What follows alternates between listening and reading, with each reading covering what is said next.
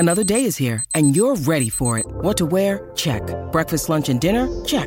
Planning for what's next and how to save for it? That's where Bank of America can help. For your financial to-dos, Bank of America has experts ready to help get you closer to your goals. Get started at one of our local financial centers or 24/7 in our mobile banking app. Find a location near you at bankofamerica.com/talktous. What would you like the power to do? Mobile banking requires downloading the app and is only available for select devices. Message and data rates may apply. Bank of America N.A., member FDIC. When you need mealtime inspiration, it's worth shopping Kroger, where you'll find over 30,000 mouth-watering choices that excite your inner foodie. And no matter what tasty choice you make, you'll enjoy our everyday low prices, plus extra ways to save, like digital coupons worth over $600 each week. You can also save up to $1 off per gallon at the pump with fuel points. More savings and more inspiring flavors make shopping Kroger worth it every time. Kroger, fresh for everyone. Fuel restrictions apply. I'm Alex Rodriguez. And I'm Jason Kelly. From Bloomberg, this is The Deal. Each week, you'll hear us in conversation with business icons. This show will explore deal-making across sports, media, and entertainment. That is a harsh lesson in business. Sports is not as simple as bringing a bunch of big names together. I didn't want to do another stomp you out speech. It opened up so many more doors. The show is called The Deal. Listen to The Deal. Listen to The Deal on Spotify.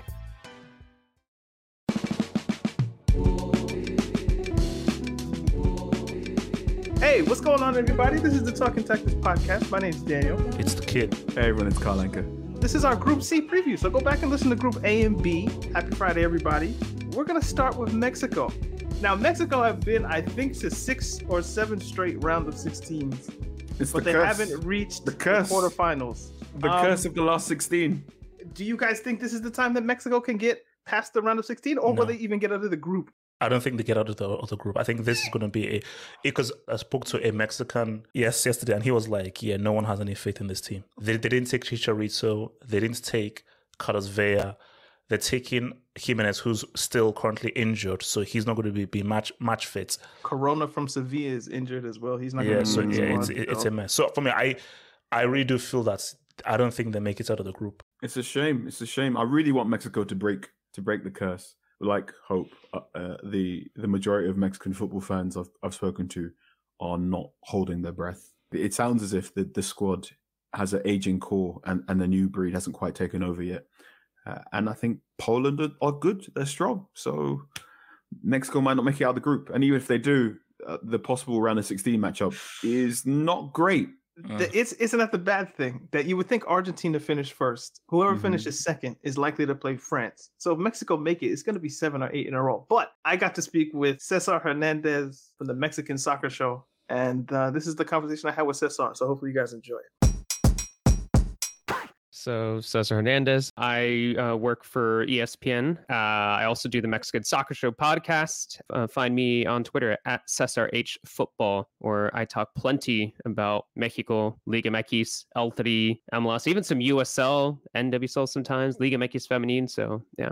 I want to know, what do you think the World Cup does to Mexico, given the passion for the sport inside the country and even the diaspora? What do you think the World Cup does to Mexico and Mexicans? That's a fascinating question because, yes, I am a Mexican American. My parents are from Mexico, and I grew up in California, in Southern California, which I'm still based out of. Currently live in San Diego, just about 20 minutes north of the border with Mexico. When you ask that question, the country stops. The culture. People sometimes ask me, like, when did you start getting into soccer? When did you start following it? And it's like, I don't know, because there are jokes made that, like, when I was born, there are already jerseys being put on me. And I think that's the same thing with a lot of other Mexicans and Mexican Americans, where it's just synonymous with everyday life. It's just synonymous with your own Mexican and Mexican American culture. So perhaps it is the biggest cultural event, whether it's sporting or even beyond sports. Maybe it is the biggest cultural event for Mexican and Mexican Americans when the World Cup happens every 4 years. So I can't understate, or I can't overstate, I guess I should say, how massive it is and how hugely important it is for Mexicans and Mexican Americans. If you could kind of walk me through CONCACAF qualification. If you look at the table, you see that Mexico, we're in second place, but we're in second place just due to goal differential with Canada, who finished with a +16. Mexico finished with +9. So on paper, this looks like a pretty good run. But when you really dive into these games, when you really dive into these individual performances by El Tri, tense is probably the words that I would use to describe Mexico's World Cup qualifying run. It wasn't a number of convincing victories. It wasn't multi-goal victories. And when you couple it with Mexico not doing well against Canada, United States, then you saw more and more pressure being put on Mexico manager Gerardo Tata Martino. When Tata Martino first showed up in 2019, he really employed a very attack-minded, exciting style of play. And you saw Mexico scoring a number of goals and really being, let's say, proactive. But then I would say around 2021 rolled around, Mexico started to struggle against the US. They started to struggle against Canada. And defensively, Mexico wasn't as solid as they should be. So what happened was in late 2021, early 2022, I should say more early 2022, they took their foot off the gas a little bit. They weren't as risk-taking. They weren't as attack-minded. Yes, defensively, they started to do better, but that came at a cost. That's when you really saw a number of low-scoring games. And yes, Mexico qualified for the World Cup. Yes, they finished in second in the table and could potentially finish first, but it wasn't convincing. And what you've been seeing in almost every game that Mexico has played, whether it be a friendly or whether it be Nations League or even the final matches of World Cup qualifiers, the one constant from every Mexico game is the chant, fuera Tata, Tata out, which is what fans have been saying game in and game out. I think a lot of fans are, perhaps not fans, but I think a lot of people are wondering if maybe you'll even be hearing them at the World Cup. But I mean, I doubt it. I think it's going to be an entirely different atmosphere at the World Cup. I think once you qualify, it kind of embodies something different. But every single game, every single match, you're hearing a lot of fans saying Tata out. When you look at the front line for El Tri, the most important member of that front line, you can make the argument that the most important member of Mexico's national team is Raul Jimenez. And after he suffered that devastating injury, that almost life-threatening injury in 2020, Mexico's attack hasn't been the same. And yeah, Raul Jimenez, he's looking a little bit better. He now has the headband, and now he's looking like he's able to potentially go to the World Cup. But there's still doubts about him when it comes to new injuries and new issues. He's still recovering. So there are no guarantees, actually, that he'll be even going to the World Cup. It seems like with Tata taking a little bit of a step back and not being as attack-minded as he used to be, or proactive, I guess you should say, going forward, and risk-taking as he used to be, coupled with him trying to figure out what the front line should look like, because right now there's a huge question mark about who Mexico's number 9 should be. I think that, and the pressure from the fan base and the CONCACAF style of play, where you have a number of World Cup qualifying games where teams are happy to sit back against Mexico, it's created a lot of, I don't know, I guess you can say, I'll use the word again, it's a lot of tension, a lot of anxiety when it comes to the national team. But this wouldn't be the first time that I feel a little pessimistic about El Tri before World Cup. And as we've seen the last 7 editions, they always make it out of the group stage. But then again, after making it after the group stage, they don't exactly go far after that. They go out pretty early after in the knockout round. You stole my next question. 7 straight round of 16s. I mean, the question I had written was, can you reach the quarterfinals for the first time since the polar bear population was stable? A lot of people have doubts about just even getting out of the group stage, but especially because I think that first game is going to be key against Poland, because likelihood is that Argentina is going to be on top there, and then Saudi Arabia don't look exactly that strong. So that battle between Poland and Mexico is going to be crucial there for the second spot, and I think it's going to come down to that first game, which they'll be going up against each other. You do feel very worried when you look at Mexico's back line and you look at someone like Lewandowski. It's not going to be easy for them. But if they can make it out of that, there's something called the Quinto Partido. That's the 5th game. It's a national obsession when it comes to the Mexican national team. And by the Quinto Partido, what I mean by that, and you alluded to it right there, it's by playing that 5th game, that means that you've qualified to the quarterfinals. As we've seen in the last 7 World Cups, Mexico consistently and has consecutively exited in the round of 16. So yeah, people can talk about the growth of the Mexican game and the growth of Mexican soccer, but then on the world stage, it almost feels like Mexico's stagnant by remaining in the round of 16, World Cup after World Cup after World Cup. So will they be able to do it this time around? Honestly, I have my doubts that they might even make it out of the group stage, depending on how that game goes against Poland. You were talking about the number 9 issues. Mm-hmm. Chicharito hasn't retired, but he hasn't played since 2019. And from what I've noticed, I don't watch MLS like that, but he's been playing pretty well for LA Galaxy. Why is that not a thing? Like, how come he can't come and maybe supplement what Jimenez might lack? because obviously the easy answer would be like, oh, well, Mexico's struggling. Maybe we should call up the guy who scored more goals than any other player in the history of the Mexican national team. Just maybe. But unfortunately, there are just issues between him and the FMF behind the scenes. And Tata Martino has had conversations with Chicharito, and it looks like they're rebuilding something there. But it seems like it was too little too late. And as Tata Martino has said in, I want to say it was a media day about a month ago, he said he's considering other forwards. So it's unfortunate. Yeah, it has less to do about how he's playing and more so just issues behind the scenes with the FMF. It's the same thing could be said with Carlos Vela, although it's become quite clear that Carlos Vela does not want to be returning to the Mexican national team. Chicharito is open, but he and the FMF have yet to meet halfway. Now, from the old guard, yes, you're looking at an Ochoa. Luckily, Ochoa is in a great run of form. I wouldn't be surprised if he's a standout player for El Tri, because during World Cup qualifying, he was doing very well. Guardado, he's still, despite being 36, he is actually still doing all right for Real Betis in La Liga. So when you have someone like that, and when he's a captain for El Tri, then yeah, he's still going to be in the picture. Would you say that the younger core, I'm thinking Lozano, Alvarez at Ajax, Gutierrez, Sanchez, are these players ready to be principals in a Mexican national team, or are they already? I think they are. I think the question is whether Tata is going to give them minutes or whether Tata is going to give them significant roles. Because when you look at, let's say, even someone like Santi Jimenez, 21 years old, doing very well with Feyenoord. He did very well with Cruz Azul before going abroad. He's impressed me when he's with his limited appearances for El Tri. You look at someone like an Eric Sanchez at Pachuca, who is really, really impressed me. A 23-year-old midfielder from Pachuca, really, really impressed me. I think he's been fantastic, not only for a club, but also when he stepped up for country. I think there are a number of young players who could step up for El Tri. For me, the question is whether Tata Martino is going to give them those significant minutes or that significant role, because it tends to lean towards his more experienced options when it comes to the national team. And I can't imagine it's going to change too much in the World Cup. Yeah, I want to tap into your Liga MX knowledge. I'm loath to try to say Liga MX because I have no idea where it goes from there. So who do you think is one player from the Mexican league that you think, if they get the minutes, they could really shock people in games against Argentina, Saudi Arabia, Poland, and that fourth game that maybe they may play?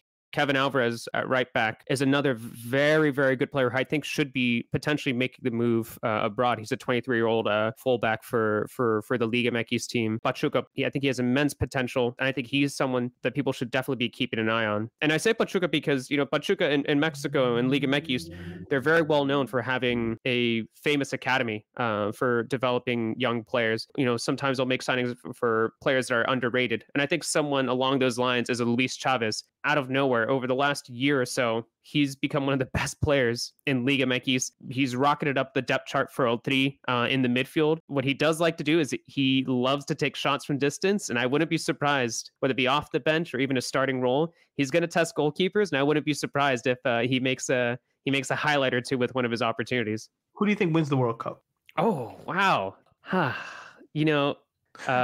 love how that question just throws people. It's like I gotta think about it. It's funny because when you think about the World Cup, sometimes I think about only the short term. I'm just hyper fixating on the group stage, and anything beyond that, it throws you off. But there's this romantic idea too to think of potentially Argentina when you see the level Messi's at, and he's getting a little bit older, and it'd be nice for him to finally add this trophy to his collection. So a romantic part of me wants to say that, but obviously you can't ignore Brazil either. Just for the romantic idea of Messi finally lifting that World Cup, I'm going to go with Argentina. All right. Feelings about 2026. I wonder, do you think this tournament is more preparation for when you get to host, at least in part? I think that's an interesting question because, and like I said, this isn't the first time that, people don't feel optimistic about El Tri and then they end up doing all right in the World Cup and they ended up making out of the group stage. If you were to ask me what I'm more excited about, I'm probably more excited about the next generation. And you look at Liga MX, a league that has recognized that it needs to do a better job of exporting talent. In the recent transfer window, they exported 9 players to Europe, which is a record for the league. So I think the future is a little bit more exciting for El Tri. Someone like a Marcelo Flores, who was a part of Arsenal's youth academy, who's 19 years old. But as of now, he's definitely the player probably with the highest potential in Mexican soccer, the 19-year-old attacking midfielder. I'm very excited about that. in Emilio Lara over at Club America, who could potentially make the final roster for El Tri too. I think he's able to do that. I'm really excited about him as well. Mexican Americans like Julian Araujo, David Ochoa. I'm quite excited about 2026 and Mexico being able to showcase some of these youth players. But of course, what's happened in the past with Mexico is, it's not out of the ordinary for them to do very well at youth level, and it's just difficult for them to make that transition over and live up to the high expectations once they start getting senior minutes for the national team and at the club level. So who knows what happens, but I'm feeling optimistic about 2026. All right, last question. Is there anything I haven't asked that you think people should know or might want to know about Mexico or the Mexican national team? I think the only thing to add, on paper, Mexico's best front line would have, Napoli's Chucky Lozano on one wing, Sevilla's Jesus Tecatito Corona on the other wing, and then Raul Jimenez up top. I think he will be going to the World Cup, but may not be 100% fit. And also Tecatito Corona, you can make an argument to say that he's probably the most talented Mexican player out there. He's suffered an injury with some sort of severe fracture in one of his legs, and he also hurt his ankle too. It's highly unlikely that he'll go to the World Cup. So one player who probably is going to make it, another player who is going to be 100% fit, you're going to need to have someone like a Chucky Lozano to really step up. And I guess if I want to add just a little bit of optimism here, you think back to that game against Germany in the last World Cup, and who was the player who got that game-winning goal for El Tri? Chucky Lozano. This is a player who is more well-rounded now. There's a player who's more mature now. This is a huge opportunity for him and to really push El Tri, and I'm excited to see if he's able to step up. If he can bottle 15% of how Napoli are playing and bring it to your team, you guys will be dangerous. So Cesar, exactly. Where can people follow you on Twitter? At Cesar H Football. I post all of my articles there regarding El Tri, little MLS as well, little Liga MX Femenil, NWSL, and everything in between when it comes to North American soccer. But obviously over the next couple months, there's going to be a huge focus on Mexican national team. The Mexican Soccer Show, weekly, usually on Mondays. Believe it or not, it's about Mexican soccer. Cesar, I thank you for taking the time, bro. Awesome. Thanks so much as well. Have hope. I need your opinion on this. What does this World Cup mean to Robert Lewandowski in particular? No, you're not expected to win it. You're not expected to really lead your team to go all the way through because it's Poland. But I would expect you to be pivotal in getting Poland through the group. Saudi Arabia, I think that most likely they finish bottom. Mexico, don't have much faith in them. So I think Lewandowski, again, not expect you to beat Argentina, but those two games, Mexico and Saudi Arabia, you're the guy. Everyone's going to be looking to you. Because, of course, you've got Zelensky in there as well. And you've got Milik, but you're the guy. Did you say Zelensky? Isn't Zelensky Polish? From Napoli. It's weird because of the Ukraine president. I don't know how to pronounce it. I've heard Zelensky. I don't know if Zielinski is the Polish one. Okay. And Zelensky is the Ukraine one? I don't know, but there is a guy that sounds like that. I'm right. Thank you. Yeah, I'm right. Piotr Zielinski. From Napoli. Yeah. Piotr Zielinski. Yeah, he's the Polish one. Yeah. So there are guys there. There's enough truly good quality there for them to make it. For Lewandowski, I am expecting you to lead your country to the next round, then cool. Your job here is done. Anything else is a bonus. So I got to talk with Christopher Lash of Right Back Warsaw. We chopped it up about Poland. So here's our chat. Yeah, so my name is Christopher Lash. I'm quite active on Twitter mainly at Right Bank Warsaw. That's my Twitter handle. I used to have a blog, but I don't really do it, and podcasts as well. I haven't got time. I've got a little kid at home, so those things are out. But yeah, mostly Twitter at Right Bank Warsaw. Cool. If I mess around and call you Chris, forgive me. I don't mind. Chris is good. Yeah. What do you think football means to Poland and Polish people? It's a big question. It's definitely the number one sport. People, love it. It's a massive thing here. Historically, they've been pretty good, I would say, overall, compared to some countries. They've, had some very good big successes in the 70s and in the 80s, and have come back again after a pretty bad period in the 90s. Do you find a difference in how the country rallies behind the national team as opposed to club football? Yeah, well, the big difference is that the Polish League isn't. I mean, I mainly watch that, really. I haven't got time to watch other stuff. Mostly just watching the Polish Ekstraklasa, but, they've not been that great. I mean, it's not that strong a league at all, really. People are very critical of it, at least on Twitter and social media. So the national team is much more of a thing that people get behind. It's not like, the Premier League and the England national team. So I think that, the national team is a massive deal. And I think there's so much focus on it because in club football, they're not as good, right? So the narrative around national teams is always a little bit potentially, maybe I'm not the right word, but incestuous in the fact that, people are constantly talking about the same players over and over and over again. But as I said, the national team is a lot bigger than than club football, really. So I sort of understand why they get so, excited by the national team comparatively. So I'm going to collapse 3 questions into one because I snuck one in. If you could take me through Poland's qualification, the playoff against Russia that was canceled, and then how have Poland fared between playing Sweden and ahead of the World Cup? Yeah, so European qualification was a pretty easy group in general, although Poland, it looks good in terms of 30 goals scored, but remember, when you've got San Marino and Andorra in the group, it makes it, I don't know, it's so easy to beat those teams. So, you sort of really could lop them off and then talk about the 4 other teams. Obviously, England, very strong. Poland played well in both games against England. Good late equaliser in the home game, and they were drawing until quite late in the away game.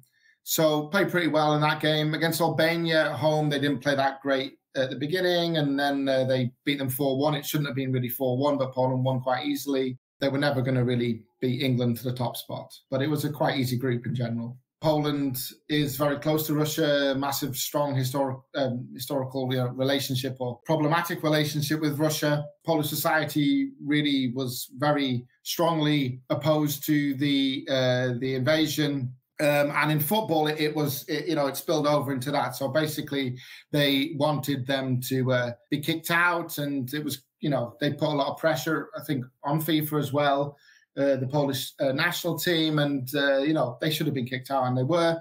And against Sweden, it was, pretty tight game, but Poland were the most direct team and wasn't a particularly great game. But, Poland got through with Lewandowski and Zielinski, sorry, Zelensky because of the war. Zielinski got in the goals for Poland to go through. But if you look at the games that they've been playing, they replaced their manager, Paulo Sousa, with Polish guy you'll never be able to pronounce, and I can, Czesław Michniewicz, who's the new coach from January.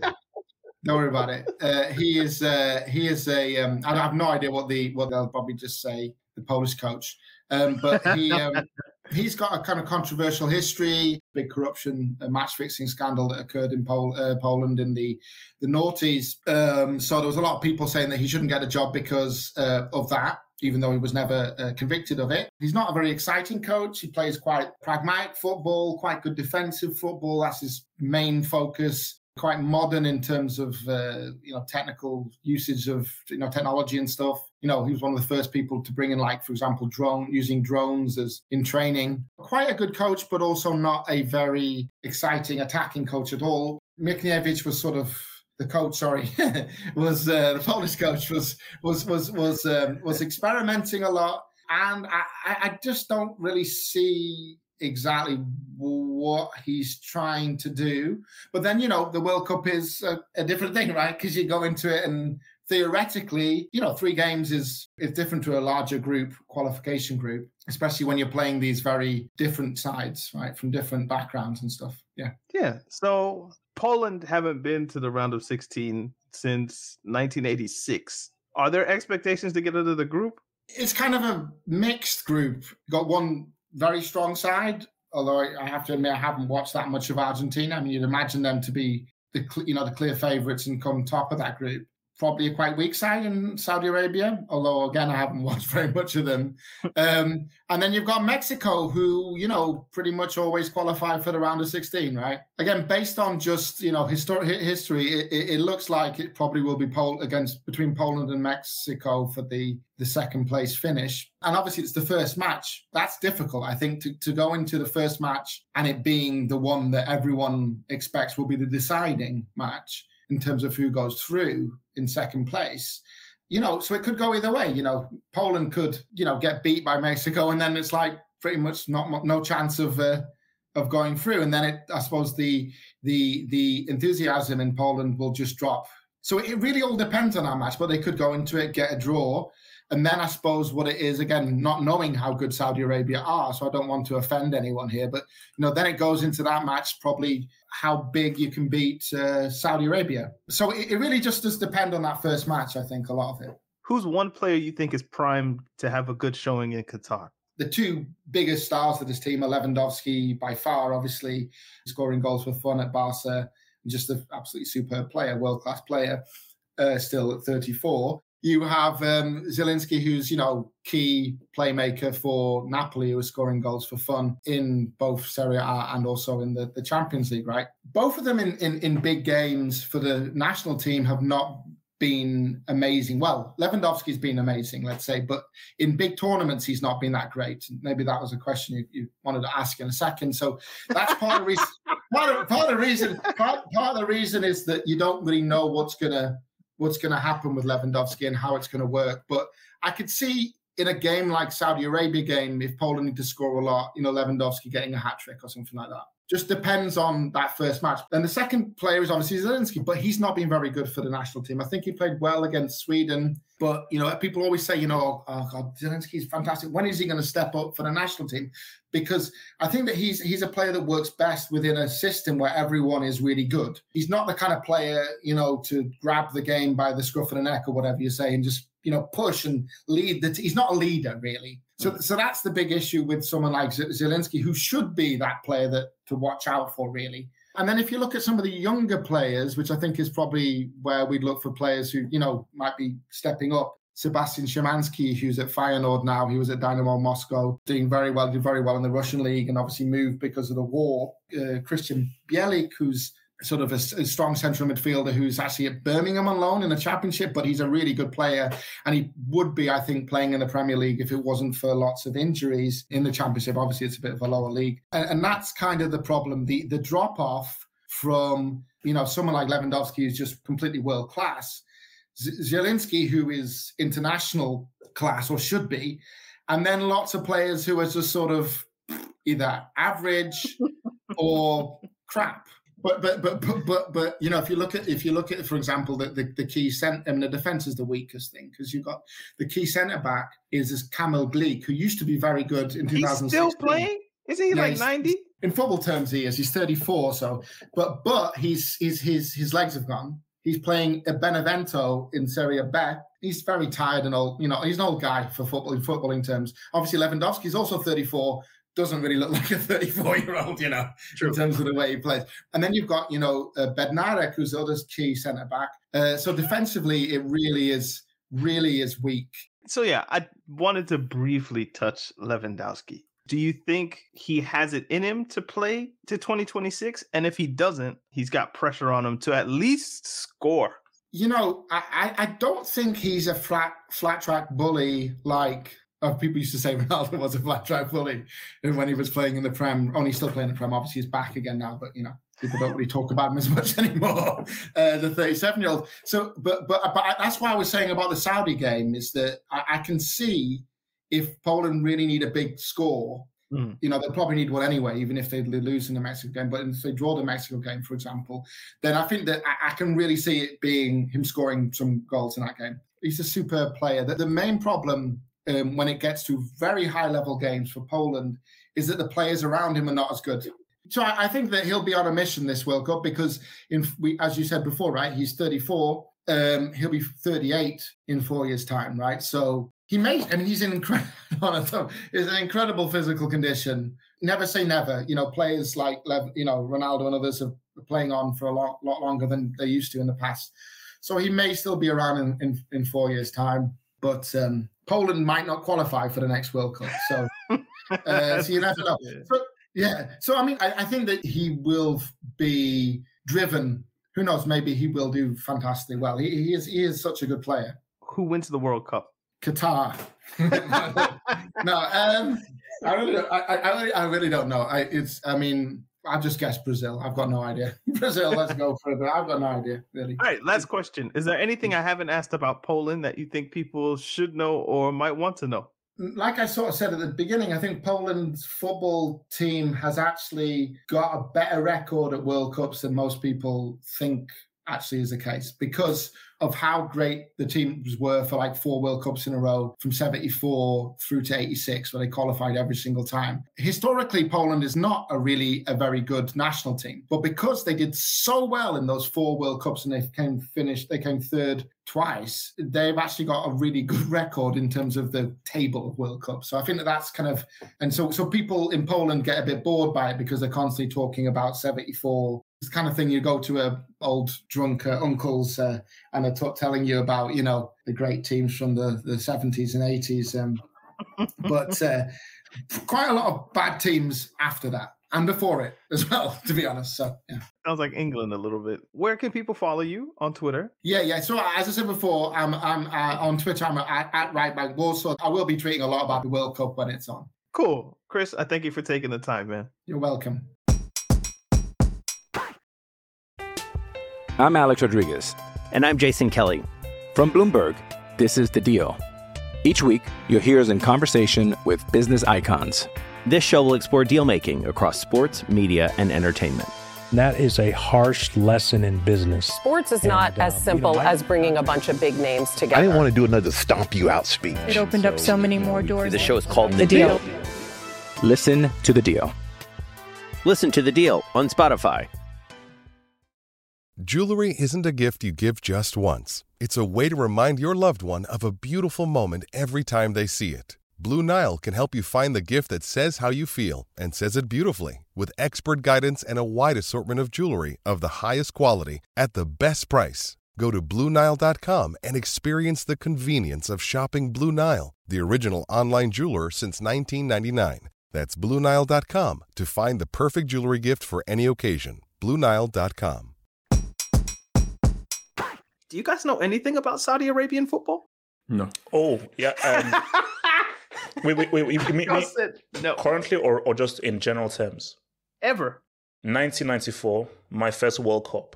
Owairan, one of the best World Cup goals you will see. Because I remember me and my brother, because like the shirts were really baggy. I think they made it to the second round, But yeah, I think he dribbled from like half of the pitch. And it was voted like goal of the World Cup, like Owairan. Basically, go look at it. Owairan, amazing. This is the interview I had with Matt Monahan, I think of Sport 360. Hi, my name is Matt Monahan. I'm the Middle East football editor for Sport 360, and you can find me on Twitter at Matt Monahan360. Football is a massive part of Saudi Arabian culture. It's like its own ecosystem, I'd say, that in a lot of countries, particularly in this region, you might find the people have, like, say, European team first, have a local team, which, like, they are interested in. They might turn up to the ground, they might not. They might pay attention to their results every week, they might not. But with such a big percentage of Saudi football fans, this is their passion. Their team is their Saudi team. You get enormous attendances, enormous attention. You've got massive names in the league as well, increasingly so from season to season. And I think it's one of those things that I implore anyone and everyone, if you ever get the chance to watch the Riyadh derby, Al Hilal, Al Nassr is absolutely sensational. The atmosphere is incredible. The standard of play is incredible. No matter how big Saudi Arabian football is in this region, and it's huge in this region, it's maybe a bit of a hidden gem outside of the Middle East, but it's well worth checking out. I think for Saudi football, it's just a question of maybe location. It's obviously just across the border. It's very close. It's a Middle Eastern World Cup that has potential advantages for Saudi Arabia. And don't forget, Saudi Arabia have a decent vintage at World Cups. From 94 to 2006, they qualified for everyone. They made it back for 2018, which I guess to some was not a very satisfactory experience. But this team now, under Hervé Renard, is a serious team. They finished top of their final qualifying pool in Asia, ahead of Japan, ahead of Australia, comfortably ahead of Australia. They conceded only 10 goals in 18 qualifiers. It's a lovely blend as well of like experienced players and also like some brilliant young players coming through as well. So these guys can't be discounted. I think they could do damage to Poland and Mexico at this World Cup. I'm wondering if you could explain maybe in more detail how the qualification process went. Within that, how are they trending into this group stage? So I'd say that the qualification process, it was kind of a stuttering start. We had Hervé Renard come in. I think maybe the most debonair manager in world football. I don't think we'll get too many disagreements about that. The man who's been a double Africa Cup of Nations champion. He was brought in after his successful spell in Morocco, who he was at the last World Cup with. It began actually almost with a almost with a defeat to Yemen the first game. It ended up being a 2-2 draw.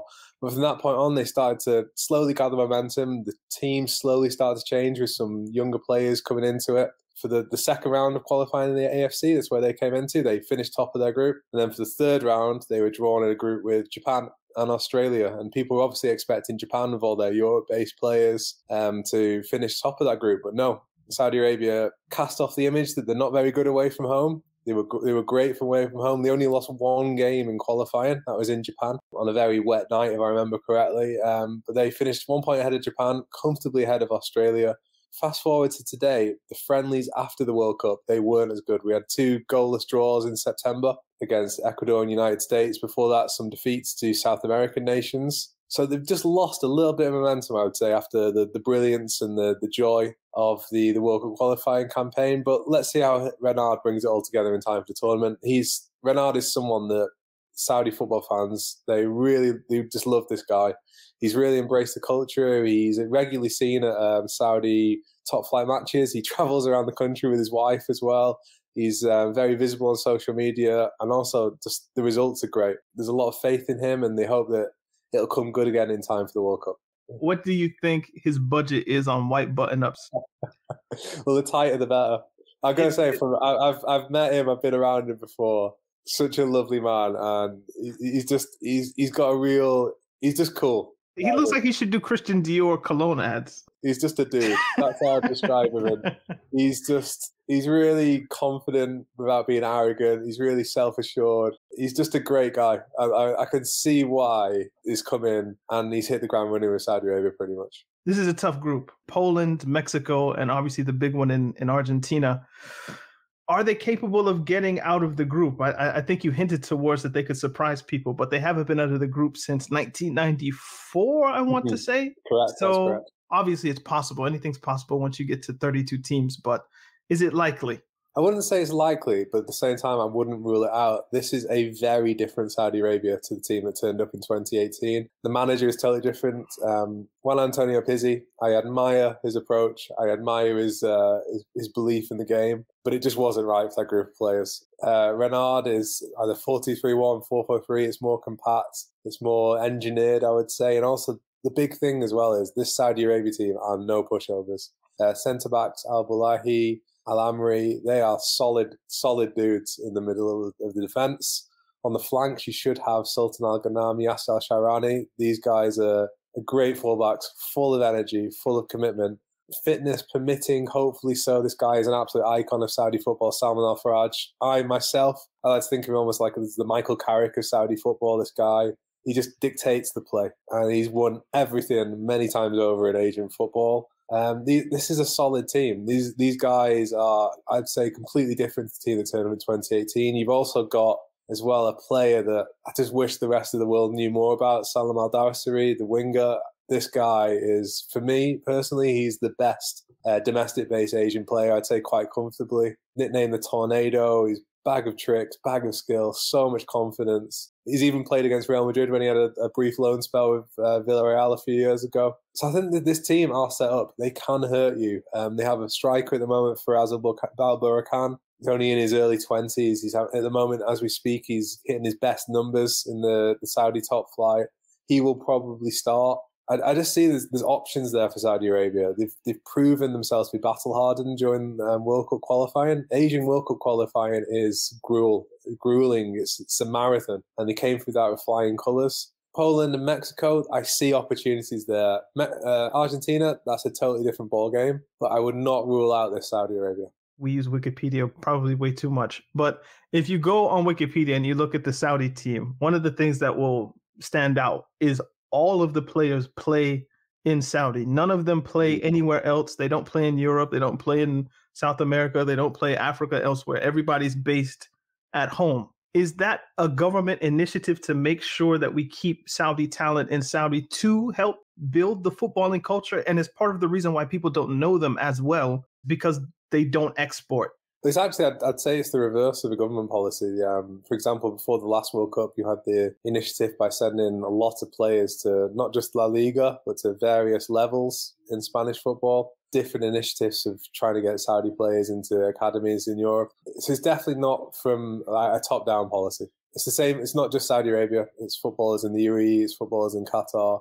They're well looked after. They've got a great lifestyle.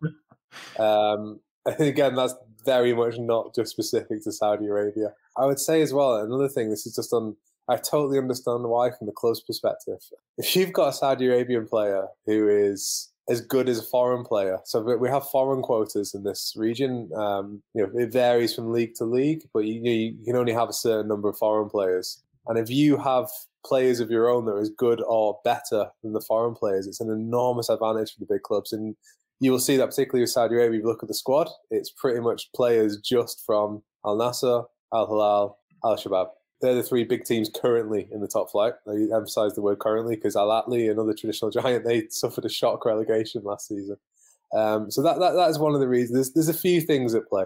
And again, it's not just exclusive to Saudi Arabia. This is something that's on the mind of Qatar FA, UAE FA, Saudi FA. They try to facilitate these moves. They don't always come off. But Saudi Arabia are more active than most, like I say, a few years ago with the initiative for the Spanish clubs. I asked the question and then I immediately thought, but wait, Daniel, how many England players play outside of England? 2 or 3 I can think of. You got Tomori in Milan, Abraham at Roma, and Jude Bellingham plays for Dortmund.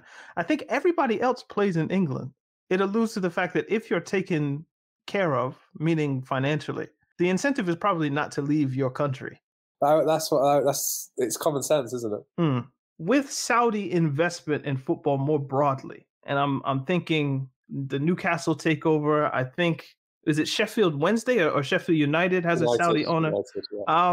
Is it only a matter of time before they become a stronger footballing power in an international sense? So I would say, I wouldn't even pretend to know what the pretensions are, the ideas, the ambitions behind the people who are making these investments in Saudi Arabia. But I would say, just as a broader stroke, Saudi Arabia are improving as a nation. So few people, when they saw the third round qualifying group come out, predicted that Saudi Arabia would finish ahead of Japan, and they did it. And at one stage, it looked like it was going to be really comfortable as well. So they are improving, and I think if you look at the age of the squad as well, this is something Renard has done so well. He brought that age of that squad right down. So he is preparing. This isn't just this World Cup. This is future World Cups, future Asian Cups. Saudi Arabia, they were at the Tokyo Olympics. They pushed Germany really hard in that tournament. Sami Al-Najai, he's a player I would highly recommend keeping an eye out for in this tournament.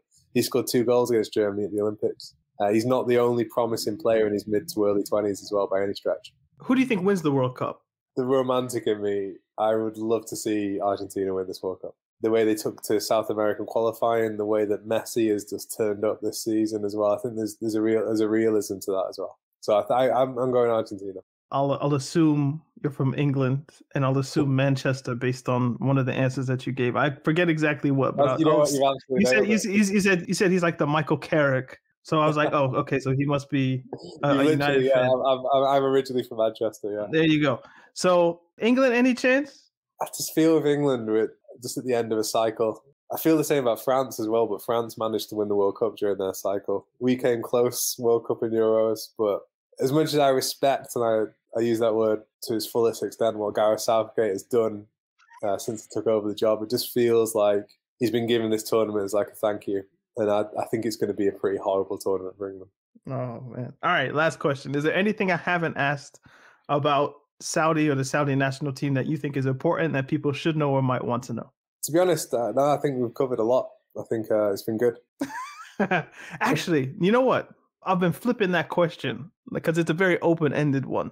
So that sometimes gives people pause and then they can't think of anything. I'll rephrase it and maybe it might help, maybe it won't. Do you have a fun fact about Saudi Arabia football that when you think of it, it makes you laugh, it makes you smile? Is there like some quirky thing about Saudi football that's just, I don't know, interesting? What's fun? What is always fun? If you get the chance to see Alo Eiran's goal from the 94 World Cup against Belgium. One of the great goals in World Cup history, one of the great solo goals. That makes me smile every time I see that goal. So if this inspires people to check out that goal, then go for it. There we go. That's what I'm talking about. So where can people follow you on Twitter? So I am at Matt Monaghan 360. That's MattMonaghan 360. Indeed. The link will be in the description. Matt, I thank you for taking the time, man. I really appreciate it. Daniel, it's all good, man. I've really enjoyed this. And you know what? I'm looking forward to hearing this whole series. Do you guys think Messi is going to play in 2026? No. So this is the last one. Yep. And Argentina haven't lost since 2019. And EA Sports have predicted the winner in 2010. Well, I mean, if EA Sports said, that's how you know it's true. It must be true. And they predicted Argentina to win, and I call that complete and utter BS. So do they have to win it? Is more the question. Yes. And someone by have to. I mean, what's the if they don't win it, then he doesn't become a horseman. Well, that's just me. Ooh, I forgot about that. Yeah. No, look, that's just me. Look, people have already called him the GOAT and the second coming of Christ. But just for me, yeah, I mean, he needs to win it to become a horseman. Yeah. So because I would assume I know it's for retired players, but if they would have won in 2014, he's like there, but he doesn't have the one thing. But you know what they say though is how many people get a second crack of the World Cup, as in being in a final. Obviously, in the Netherlands they had since 2017 and bricked both. 2014 was literally where Messi, take us home. I've given you the platform, the foundation. Mascherano split his ass in two to block Robin's shot in the semi before. Here it is. Messi just take us home. Couldn't close the deal. Are you going to get a second argument chance? that Ronaldo, Brazilian Ronaldo, got like his second shot from 98 to 02? He did. Oh, yeah. It does happen, but it's like it takes a lot to get there. It's a lot. So and also Ronaldo is different, but you know. Messi played. Did Messi play in 06? I feel as if he got some game time. So, yeah. So he came off the bench against Serbia. This is the best Argentina squad Messi's played in since 06, in my opinion. It's this 0 knockout goals. What was that? Say it again, fam. Say it again. 0 knockout goals and 5 appearances. This is the best. This is the strongest Argentina squad since 06. Messi has started the 22-23 season in some of the best form I've seen him. Turns out PSG season last season under Pochettino really was a blip. If Messi's going to win a World Cup, he's going to do it this time. However, Argentina are, to my mind, third favourites. Behind Brazil and who? Brazil and a team I will not name. England? No. I don't love England that much. Omelette du fromage. Omelette du Ghana. Fromage. No, I'm just kidding. Don't stop it. Yeah. So I reached out to the owner of Mundo Albiceleste. His name is Roy Nemmer, and we had a fun conversation. Actually, this might be one of the more fun ones that I had. So I hope you guys enjoy the conversation I had with Roy. This is Roy Nemmer of MundoAlbiceleste.com. You could find me on Twitter at Roy Nemmer, Nemer. Mundo Albiceleste on the website, MundoAlbiceleste.com. Your trusted source when it comes to Argentina news in English. And with the World Cup coming up and everything after that, you don't want to miss a thing. So, does the passion we see at club level in Argentina, there's fights, there's fireworks, there's flares, there's all kinds of stuff. Does that translate to the national team? Added to that, which side do you prefer covering more, the club side of things or the international side of things? Oh, that's a loaded question. Club level, it's something you're born with, right? It's passed down from like one generation to another. You live and you breathe every single day. And that passion it's unparalleled. When it comes to the national team, the difference there is obviously the national team doesn't play every day. They don't train every day. At one point a couple of years ago, a lot of the fans said, well, forget about the national team. These guys just play for the money. They don't care about the shirt. And but when the World Cup comes around or when the Copa America comes around or whenever there's a tournament, the passion that you see at club level is probably just as much as you see at national team level. For me, what I prefer to cover, believe it or not, it's the national team. I love club football, but there's something about the national team. Maybe it's because as a kid, I grew up watching Gabriel Batistuta, Juan Sebastian Veron, Ariel Ortega, Diego Simeone. So having those guys play for one team, for me, was and still is magical. I watch club football, I love it, but at the same time, it's not the same feeling I get when watching Argentina. I've never cried tears of joy watching a club team. I've cried tears of joy watching Argentina. So there's a big difference for me when it comes to that. But would you put the World Cup above Champions League and domestic competitions? It depends. Obviously, the World Cup, it's the World Cup, right? You can't explain it. It's once every 4 years. If the World Cup was happening every year, like the Champions League, it would certainly lose its charm, right? Like a couple of months back or a year ago or so, there were rumors that FIFA wanted to hold the World Cup every 2 years. And personally speaking, I was against it. Just because there's something magical about the World Cup. Is it the pinnacle of the sport for what it represents and for what it represents historically? Yes. But that's not to say that, the Champions League is represents nothing or it's nothing. We'll come back to this at the end. So, all right, okay. Okay, so the story of qualification, if you could tell me the tale. Yeah, 2022 World Cup qualifiers for Argentina were the complete opposite of 2018. They went undefeated throughout the qualifiers.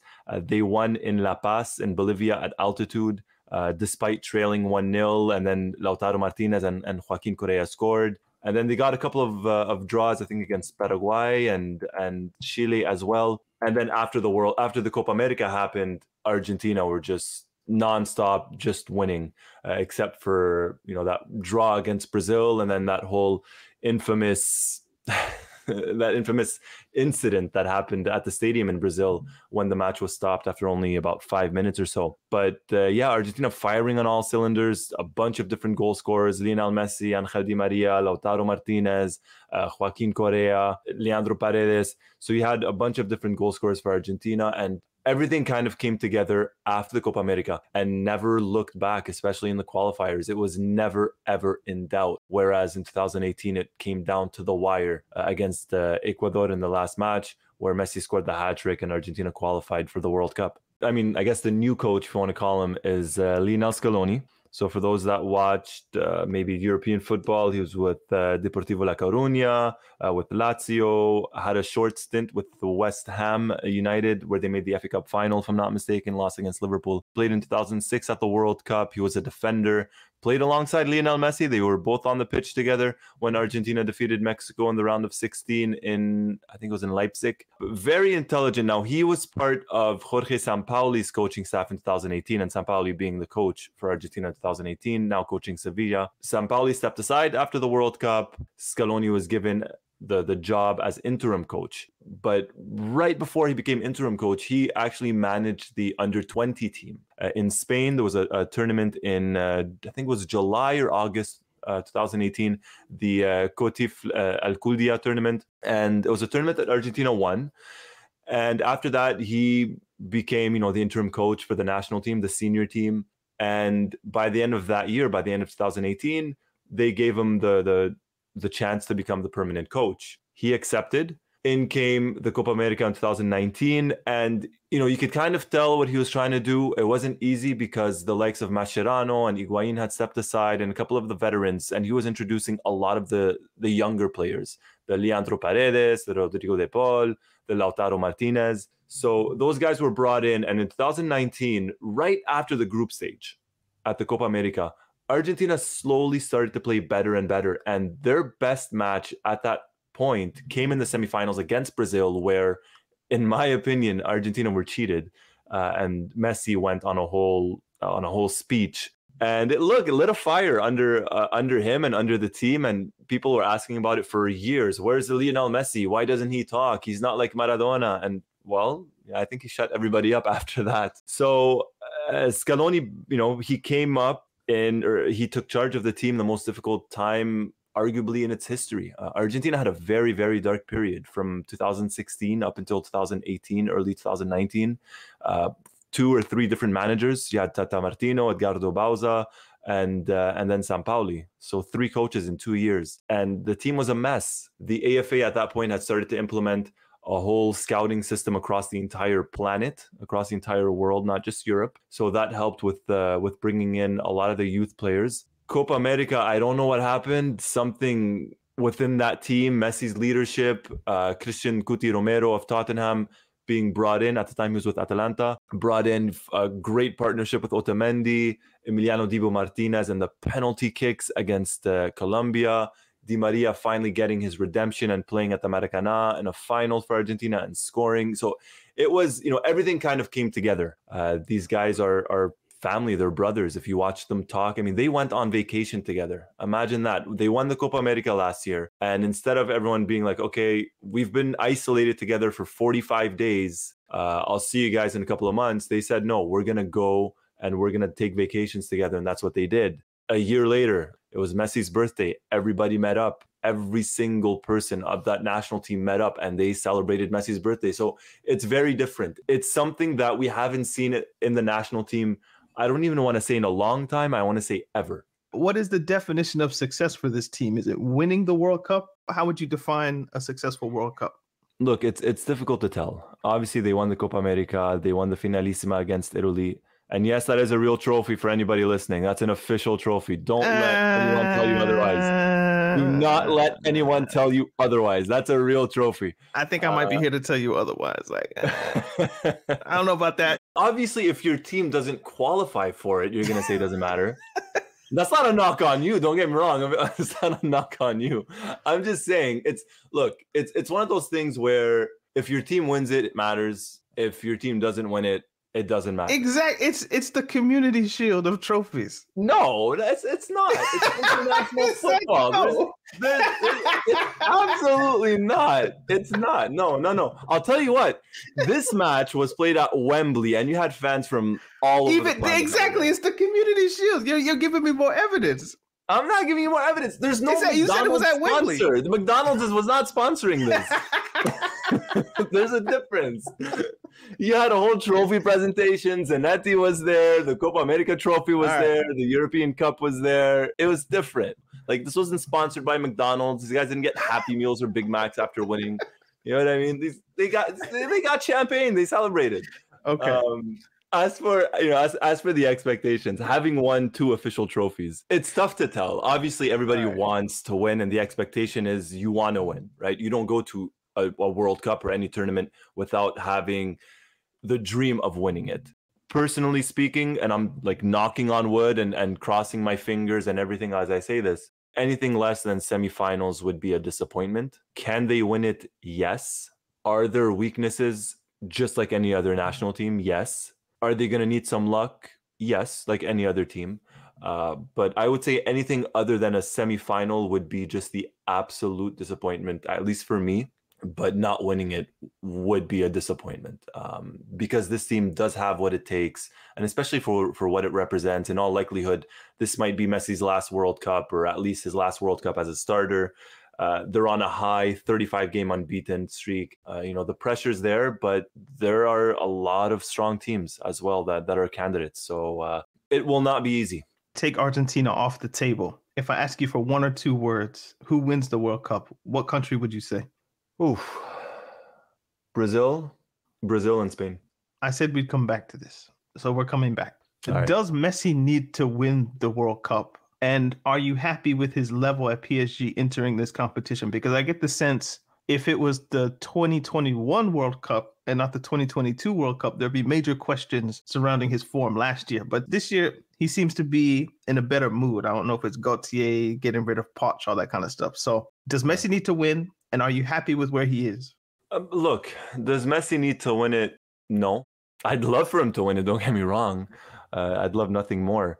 I've always been of the idea, be it Messi or anybody else, a 7-game tournament should never define a legacy. It really should. Like, in terms of someone like Messi, for example, like, if he doesn't win the World Cup, he can't be considered greatest of all time or all that stuff. Perfect example, we'll stick to Messi. In 2014, if Higuain scores his chance, right? That one-on-one chance, or Palacio scores his, Argentina win 1-0. You're going to tell me Messi's suddenly considered the GOAT because Palacio or Higuain scored a goal?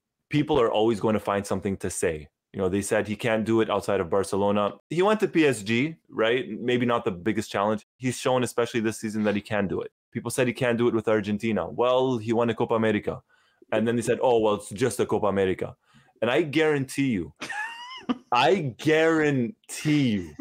somehow, some way, Argentina lift the trophy next month, they're going to find something else.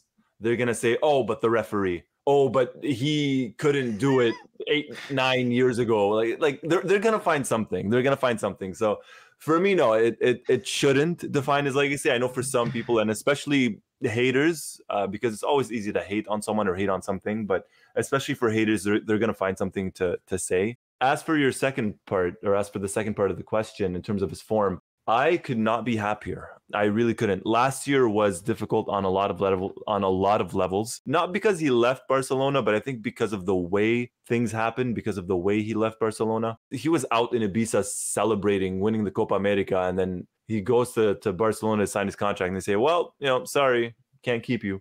And then a week later, he's in Paris. So no preseason. Mentally, I think it was a big hit. I've never been the biggest Pochettino advocate, despite the fact that he's Argentine. I am not a fan of his.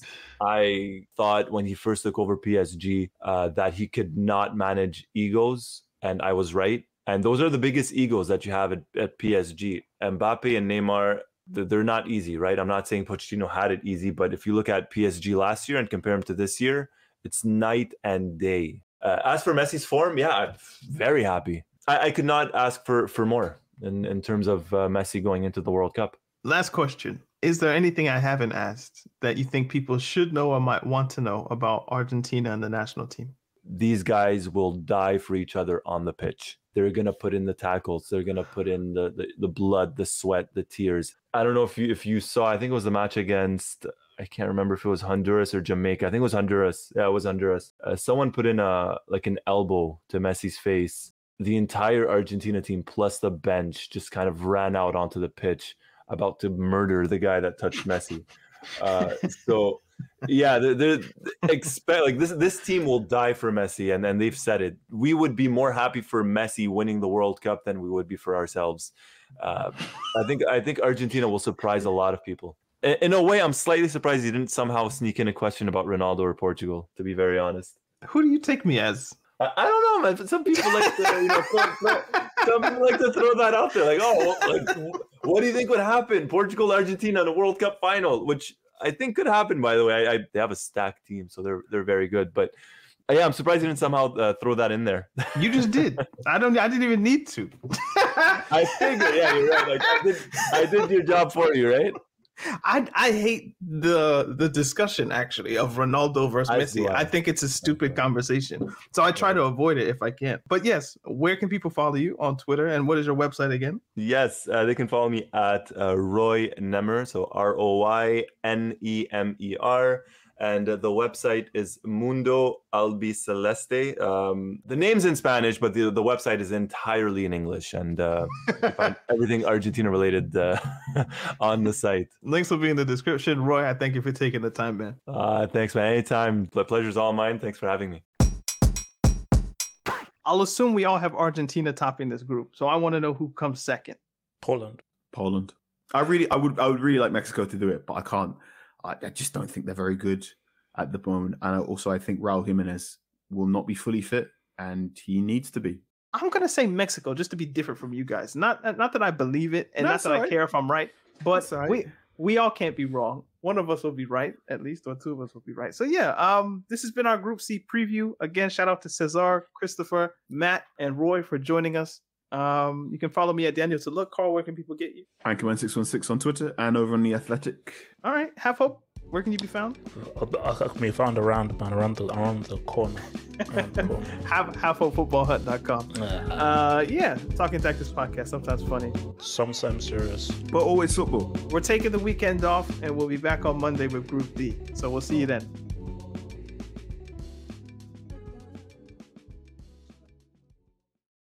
Sports Social Podcast Network.